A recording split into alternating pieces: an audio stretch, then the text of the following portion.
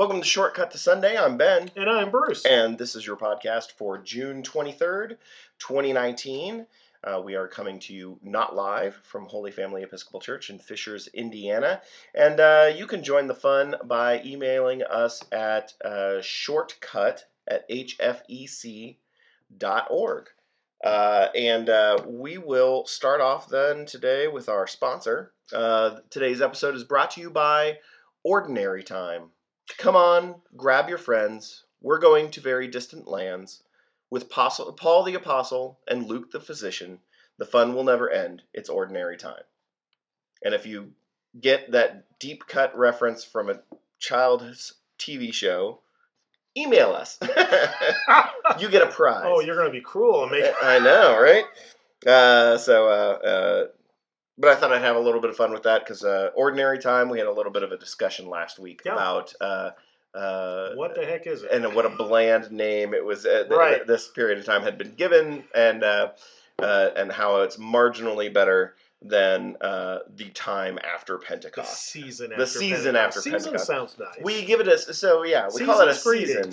Which has a beginning and a middle and an end. And I guess Ordinary Time doesn't sound like it will ever end. Right. But either way, they don't have interesting features. Either way, could use some sprucing up. I think from Better a marketing PR. standpoint. Yeah. Let's rebrand it. Yeah. So get on that this next diocesan cycle and vote for, I don't know. We got to come up with something flashy. Vikings. Viking time. Viking time. And that will get one vote. Me. Okay, so let's jump into the readings. We're going to go the tract that has Isaiah chapter 65, verse 1 through 9, and that reads thusly: I was ready to be sought out by those who did not ask, to be found by those who did not seek me. I said, here I am, to a nation that did not call on my name. I held out my hands all day long to a rebellious people who walk in a way that is not good, following their own devices. A people who provoke me to my face continually, sacrificing in gardens and offering incense on bricks, who sit inside tombs and spend the night in secret places, who eat swine's flesh with broth of abominable things in their vessels, who say, keep to yourself, do not come near me, for I am too holy for you. These are a smoke in my nostrils, a fire that burns all day long. See, it is written before me, I will not keep silent, but I will repay. I will indeed repay into their laps their iniquities and their ancestors' iniquities together, says the Lord. Because they offered incense on the mountains and reviled me on the hills, I will measure into their laps full payment for their actions. Thus says the Lord, as the wine is found in the cluster, and they say, do not destroy it, for there is a blessing in it, so I will do for my servants' sake, and not destroy them all. I will bring forth descendants from Jacob and from Judah, inheritors of my mountains. My chosen shall inherit it, and my servants shall settle there.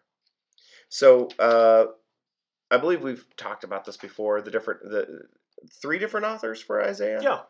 Is this the tail end? Right. The trailing author. Mm-hmm. I was struck a little bit there by in the first verse. It calls something very familiar to those who read Scripture. There's a number of different stories where a person or a character says something like, here I am, Lord. It's kind of invoked here again. Mm-hmm. But the long and short of this seems to be geared towards a story of kind of equality, and that we're not, one group of people is not too holy for the other, or where is this story? Where is it? It's more of a poem. Where is this poem trying to direct the listener, the reader? Yeah, it's a poem or a hymn, and actually the first person is God's voice. Mm. So it unlike the passages you were referring to, which are humans saying, "Here I am, send me." This is This God is God saying, "Hey, "Here I am to here a I nation." am, doggone it! Right. Pay attention. Over here. Over here, over here. Waving a hand and Yeah, and while the people who are the subject of this are following the practices of the false gods okay. and the types of sacrifices they're offering and where they're offering them, and that they're hanging out in tombs, playing ghost hunters and trying to get the wisdom from the dead folks, Mm-hmm. that sort of thing. And God's saying, "Come on, you don't have to do that." And that's part of the interesting thing with many non-Judeo-Christian faiths is that while I'm most of the time willing to say yes, they're worshiping God, even if it's by another name. In this case, Isaiah particularly is saying, "Look, you're doing too much work. It's not this hard. Just turn to God, and you don't have to do all this rigmarole of waving rubber chickens over your head in order to find out what God wants you to do. You don't have to go to the tombs. You don't have to Was do that this. a thing? Rubber chickens? Well, not then. That's No. why I chose it. Actually, it's from an old Dick Van Dyke show. I was gonna say that sounded a little familiar, but I couldn't figure out where that was from. We all have our own literary sources. Ah, yes, yes. And so, so this is one of those passages where both God is saying, "Don't be doing this. This is stupid to do, and I'm not going to forget you, even though you're doing it." So it is a waggy finger passage, but not to the extent of being thrown into the fire and gnashing of teeth and that sort of it does kind of carry an implication, though. It's almost like that. It's like that veiled threat, because the passage, the psalm, the hymn or the poem does kind of bring that back into the discussion there at the end, and like kind of as a reminder. By the way, I could destroy you all. I'm not gonna. Yeah. Who said that? And it's who said destroy them all? I'm not gonna do that. Yeah, and that's just a reminder though that I could. That's one of those themes that we sometimes forget from the Noah story, is that after the flood, and again for Episcopalians, we think this is simply a metaphor. It's not a historic account. After the flood and the earth being restored, the tide going out, so to speak, one of the promises God makes is that I will never do this again. Right. And so this, in some ways, harkens back to that kind of promise. Right. That there will never again be a mass punishment of the people, no matter how off track you go. Right. Which is a key theology that really was unusual in the ancient world, where the gods were seen as being extremely human and therefore very unpredictable, very emotional, and likely to wipe out any given city or people at the drop of a hat. Right. The coffee was cold, going to wipe out that city. So this part of this story and the Noah story put together is that God is so much better than that. Gotcha. And really well beyond human motivations. And so while we're made in the image of God, God's not limited to our image. Do we see that influence in Old Testament writing then, hearkening back to what you were talking about of attributing human qualities to deities at the time? Is that why? Do we think that's why the Old Testament God seems to be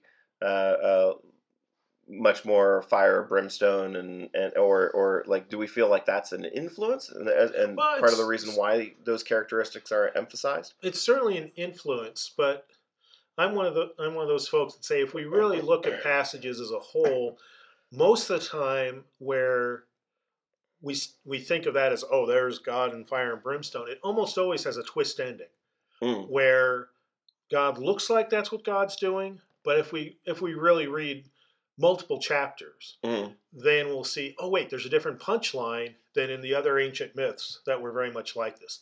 For instance, with Noah, where Gilgamesh has a flood epic that sounds almost identical, but it does not end with the gods saying, oh, we'll never do that again.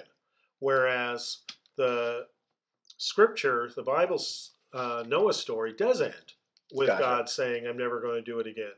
So it's taking sometimes the popular religion, which was not Judaism, and taking the popular religion and rephrasing pieces of it to point the differences out. Mm-hmm.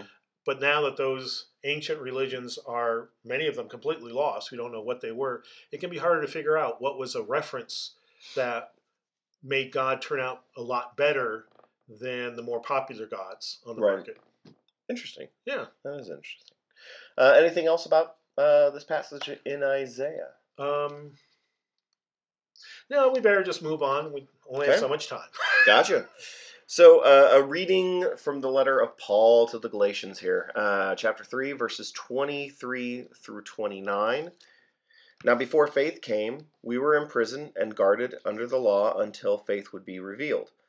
Therefore, the law was our disciplinarian until Christ came, so that we might be justified by faith. But now that faith has come, we are no longer subject to a disciplinarian.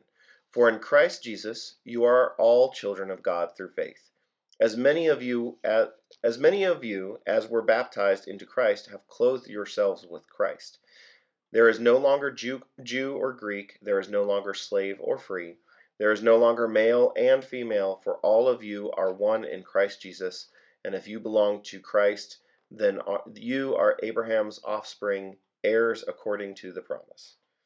So again, another passage that does open up and just attempting to open up the original understanding of God's children or Right. or Who's on God's the inside. people, Yeah. which does harken back to our first reading there, because very clearly in Isaiah's time, in the time of Isaiah, when it was written, very factional. The world was divvied up, very divvied up, and this was, the story about God's chosen was because this was out of the group of people, the closest, who would follow their Creator closely and right, yeah.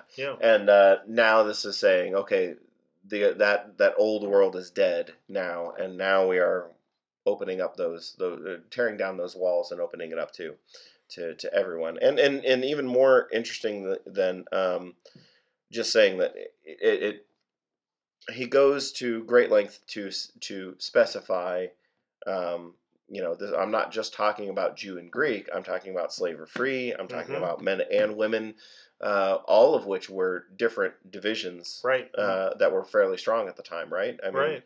Though the one thing I will point out, many slavery in the time of Paul was not nearly as terrible as slavery was in the United States. That, for instance, really, for instance, if you were usually, it was much closer being an indentured servant, which also may not make sense to people today. But the quickest way to explain it is that in the Roman Empire, if you were a slave, you could almost always buy your way out. And sometimes family members would do that, because usually it was because of a debt. And even if you were, say, taken in war as a prisoner of war, in which case it was harder to buy your way out, your slavery ended with your life. If you married and had children, your children were not slaves, were not property of the slave owner. Yeah, that was it was not nearly as an inhumane institution as it was in the United States, even though many of the slaveholders in the United States used biblical passages to justify what they were doing. I'm not going to lie, I was a little skeptical when you started off saying slavery was not as bad as...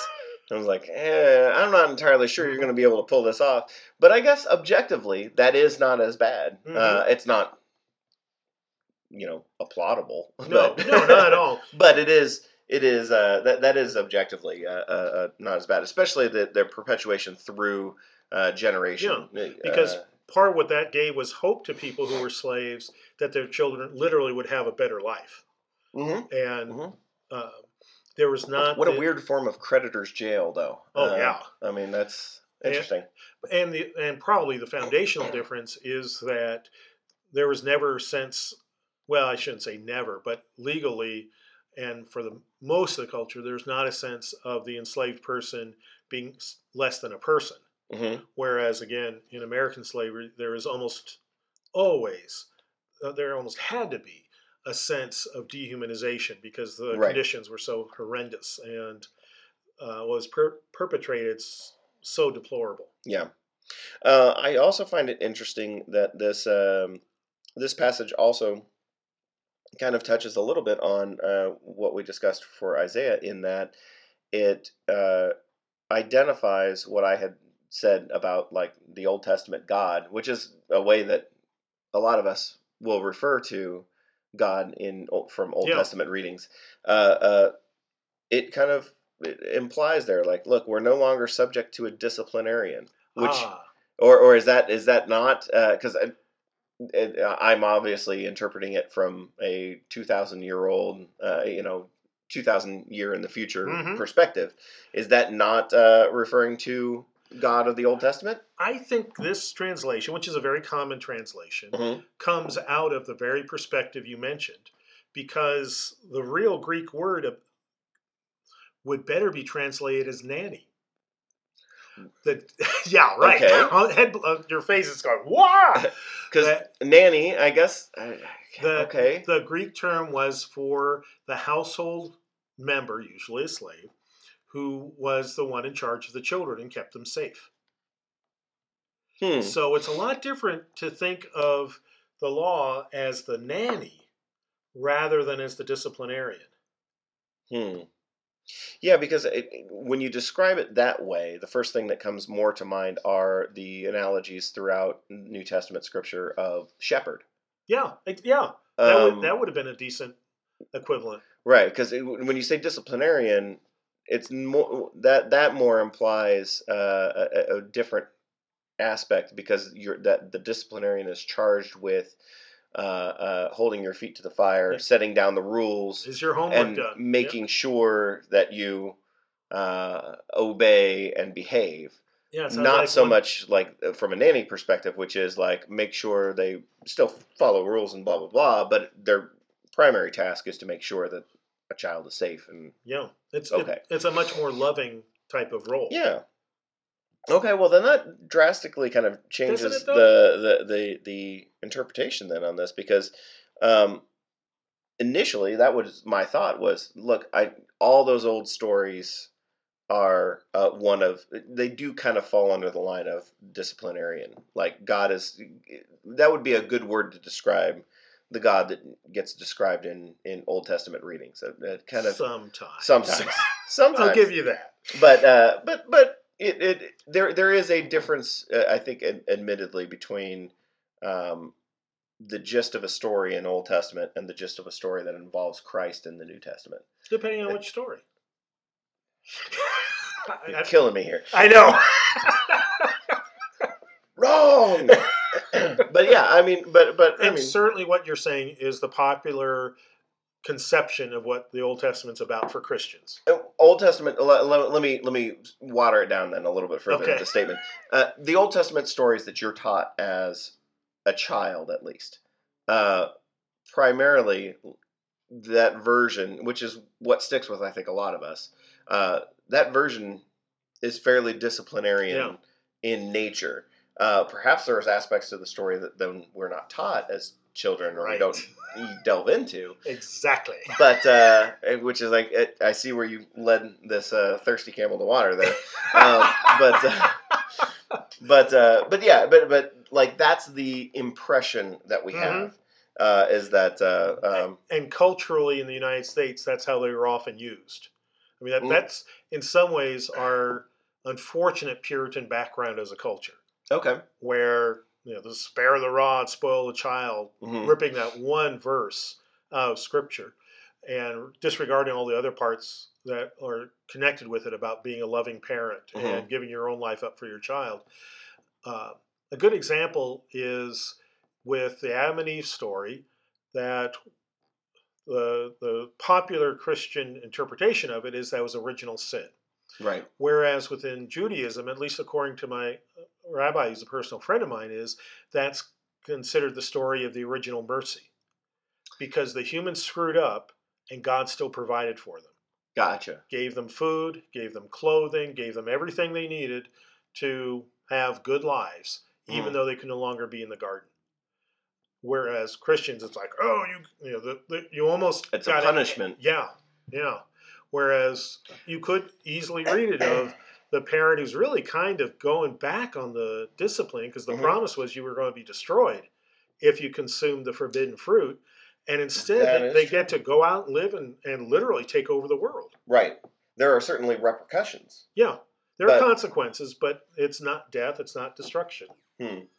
That's an interesting point of view. That would be something that would be a great Bible study or side. Yeah. Because we definitely don't get it into deep enough into those stories during our lectionary readings. Right. Again, almost woefully so. Like the stories from the Old Testament never really get too much prominence. The stories do. Right. Some of it is because they're too long to fit into a lectionary reading. They're written for people with a much longer attention span than we have. I mean, the Book of Ruth is the whole story, and you have to read all the chapters in order to get it. That's fascinating. But we don't read all the chapters. So we were in a way that means that we're doing a little bit of a disservice, because we don't, especially here in the Episcopal Church. One of the things that we pride ourselves on is being able to talk about and discuss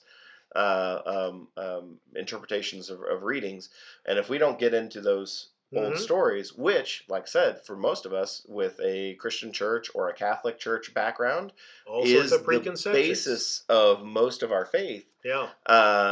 We don't get a chance to then reinterpret what our faith is founded upon. Yeah. So I'm calling you out here on the podcast, right, and saying we really a better preacher, darn it. We should do that. Well, it's also not something you could do during a sermon homily. I mean, it's just that's too short of a different kind of time. So conversation. Look for Bruce's new adult study, and maybe that's what we'll be doing when the school year starts again. That would be great. Yeah, that'd be great.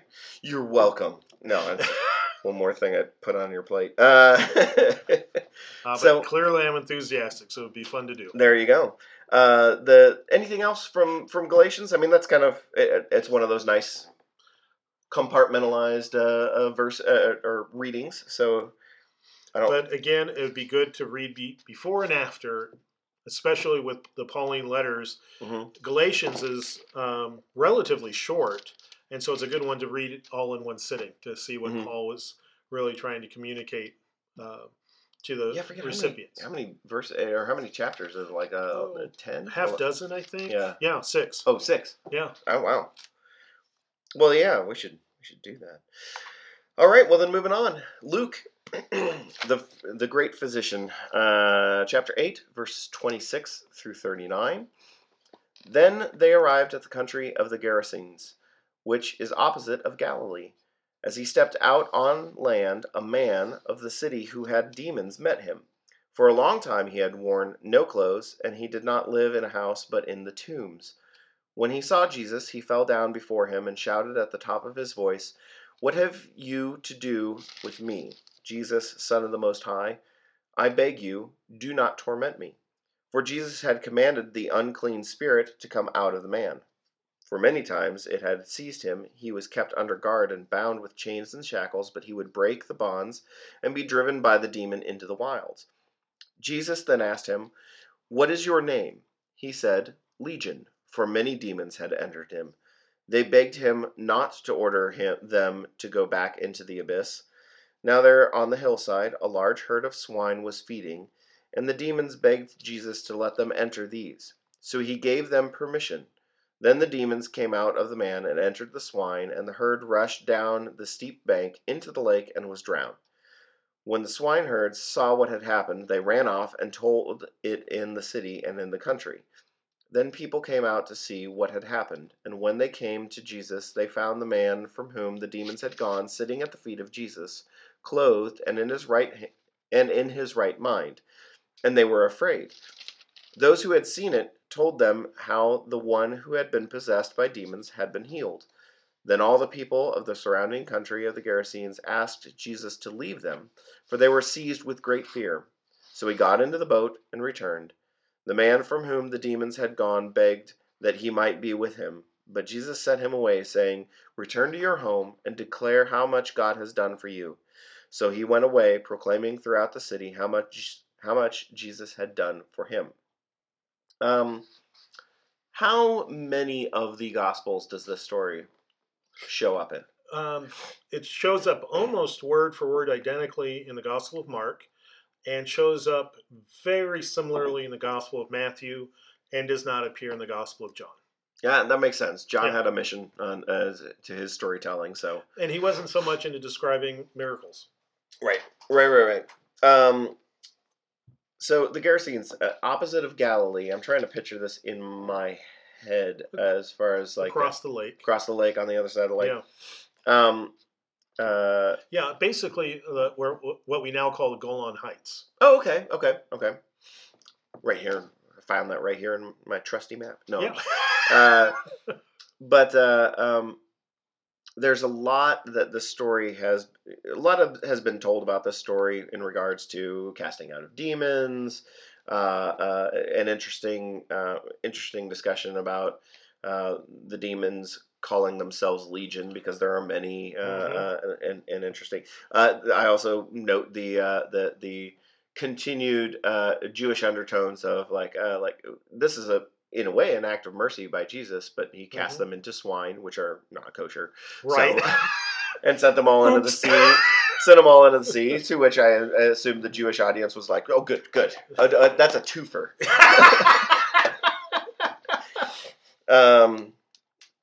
Although I do find it interesting that when the swineherd saw what had happened, it almost seems like they proclaimed the miracle, whereas really they would be like, he murdered our entire flock of pigs. I mean, this guy and like destroyed our livelihood. But it doesn't say that Jesus did that. Doesn't say that Jesus sent the pigs into the sea, into the no, that they drove. Yeah, they drove them crazy, and the pigs did it themselves. The pigs did it themselves, or the demons did it themselves. It could be either one. We don't know who's now the active mind of those piggies. Gotcha. And one of the way, though, within the folklore of the time, the way that you got rid of a demon was water. So it was more likely what would be in people's minds was the swine said, "I don't want this either. I'd rather die. Let's go in the water. That'll get rid of the demons." Gotcha. So I was going to say, because the story feels like it has undertones that we miss as a result of our current culture. But that is so the story is that they beg Jesus for mercy. Jesus grants it. But at the end, they still get their comeuppance and get cast out. Yes, but they are also, the demons are now freed from doing evil because they're no longer possessing humans. So they're liberated, as well as pulled out of the human victim. They're also liberated from doing nasty stuff. So is there background to like the beliefs on possession in the day? Because the way the story reads, they beg to not be cast out, ordered to go back into the abyss. Right. Implication being, if they're ordered out of this man and into the abyss, then they are then sent elsewhere and given new marching orders as demons, or like what's the? We don't know for sure, but yeah, that's a possibility. Okay. And certainly the abyss was the poetic word for the place of God's enemies. Gotcha. Yeah, so it was the unpleasant place. Gotcha. So it at the end of the day, the implication being that the demons are actually freed. Yeah. Not back in business somewhere not vanquished necessarily. Yeah. Okay. So in that way, Jesus is merciful even to the demons. Interesting. Yeah. Very interesting. He the man obviously had superhuman strength. That was kind of an interesting little side note. Like, oh, we always bound him, but he hulked out and got out. And okay. A lot is always made of this passage where even the demons recognize the importance of Christ. But like I said, I feel like we must be missing something from this story. I feel like this story is more rich for its original intended audience than it is for us. I feel like we end up getting a surface, cursory. Right. It's one of those that if we take the story too much on a surface value or literally, we lose out on the richness. And so one of the key features of it is the recognition of Jesus as the Son of God and Son of the Most High God is how it reads here. And that some have said it takes a divine being to recognize a divine being, or a spiritual being to recognize a spiritual being. Probably is a better way to put it. Gotcha. And that all the people around Jesus, who in this part of Luke are seeing a whole series of miracles of people being healed and that sort of thing, and they're still not seeing who Jesus is. And it's not that they can't; it's that they are refusing to.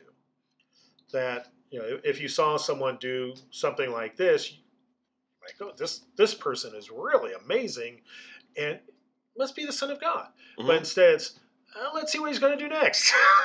What's the next act? He could be another prophet. Yeah. What a great prophet that would be to have around.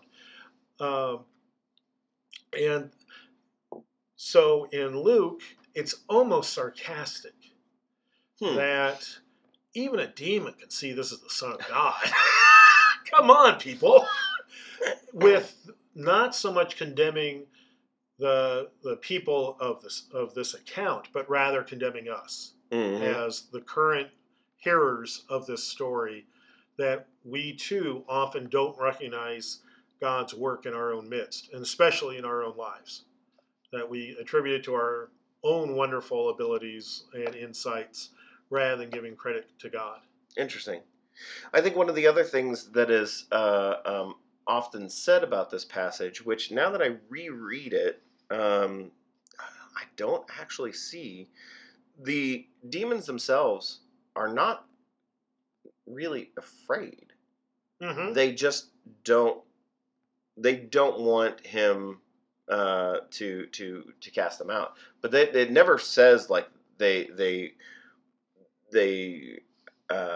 address him this way because they're afraid or they're trembling. They so because I think a lot of times this passage is like see what command he has over. This is it's just no, we like this guy. Please don't. We'd rather hang out here in the tomb. I know you can, but but where fear does come into play are the other people. Right. That's a good point. Yeah. The people are the ones who are afraid and ask Jesus to leave. Yeah. And isn't that interesting? Because of that fear, they have then actually cast Christ out as a result. So I find that interesting because I know, especially when you get into modern writings about the spiritual forces in this world, and there are a number of writers that talk about like the battles of good and evil behind the scenes that we don't see, reference things like this, and talk about how the forces of evil really actually fear and that giving us a sense of mighty triumphancy and that's not really what it says. And one of the things that comes across again and again and again and again and again and again is the battle's won. That if we are followers of God, we have nothing at all to fear from evil. Right. And it's almost like that's bad marketing for in the minds of some Christians, and so they totally ignore that teaching and instead emphasize the battle with Satan and Mm-hmm. the evil forces of this world, when in fact the whole point of, not the whole point, but a major point of the crucifixion and resurrection is that all of that is vanquished. Right. But we're too often like the people in the crowd, as you just described, who say, oh no, get out of here. And that's why bad things happen. It's not because Satan's winning, it's because we pretend that Satan is winning, but it's actually our own selfish desires. Mm-hmm. That's a very interesting way to view that, because it's prevalent. Yeah. It's still to this It's, day very again, prevalent. It's deep in our culture, and we can trace it back to the first Christian settlers in the northeast of the United States with that. Mm-hmm. Their very dim view of day-to-day existence. Mm-hmm. That they were very, they were down on life. I once heard that you're always supposed to look on the bright side of life. Thank you, Monty Python. Yeah, thank you, Monty Python. Thank you, Eric Idle. Yes. Anything else about the story? Anything like subtle differences between the Gospels accounts? Is there anything interesting there, or is this just kind of one of those shared stories that It's pretty much one of those shared stories that have pretty much the same form. The one thing we haven't pointed out that probably is self-evident is the tombs that we heard about Mm-hmm. in the first reading today, the Isaiah reading, of people being among the tombs and trying to play ghost hunters and find out the wisdom of life, Mm-hmm. rather than turning to God for the wisdom of life. Mm-hmm. So it seems like by context that readers of the Gospels and hearers of the Gospel in the original time would have been very familiar with Isaiah. Jesus quotes it over and over and over, as the Gospels do, even without Jesus' voice. Probably, I wonder if anyone's done a study on that, but probably the most referenced. I believe so. By Christ. But here, it's very strongly is a reference back to the Isaiah passage. And people, the Isaiah passage being off track, and then at the end of the story here is where people are off track. Where, like you said, they don't want Jesus around. Right. Interesting. All right. Anything else? I think this is good for today. We're good. Well, this was your podcast for June 23rd, 2019. Join us at 8 and 10. Or if you've gotten into the habit of it or not nearby, join us on Sunday afternoon when I post the homily. Yeah. But otherwise, you're, like I said, you're free to email us at shortcut@hfec.org if you have any questions. And then I suppose we'll talk to you next time in ordinary time. That's right. Season after Pentecost. Season's greetings. All right. I'm Ben. And I'm Bruce. And we'll see you next week. Bye-bye. Bye.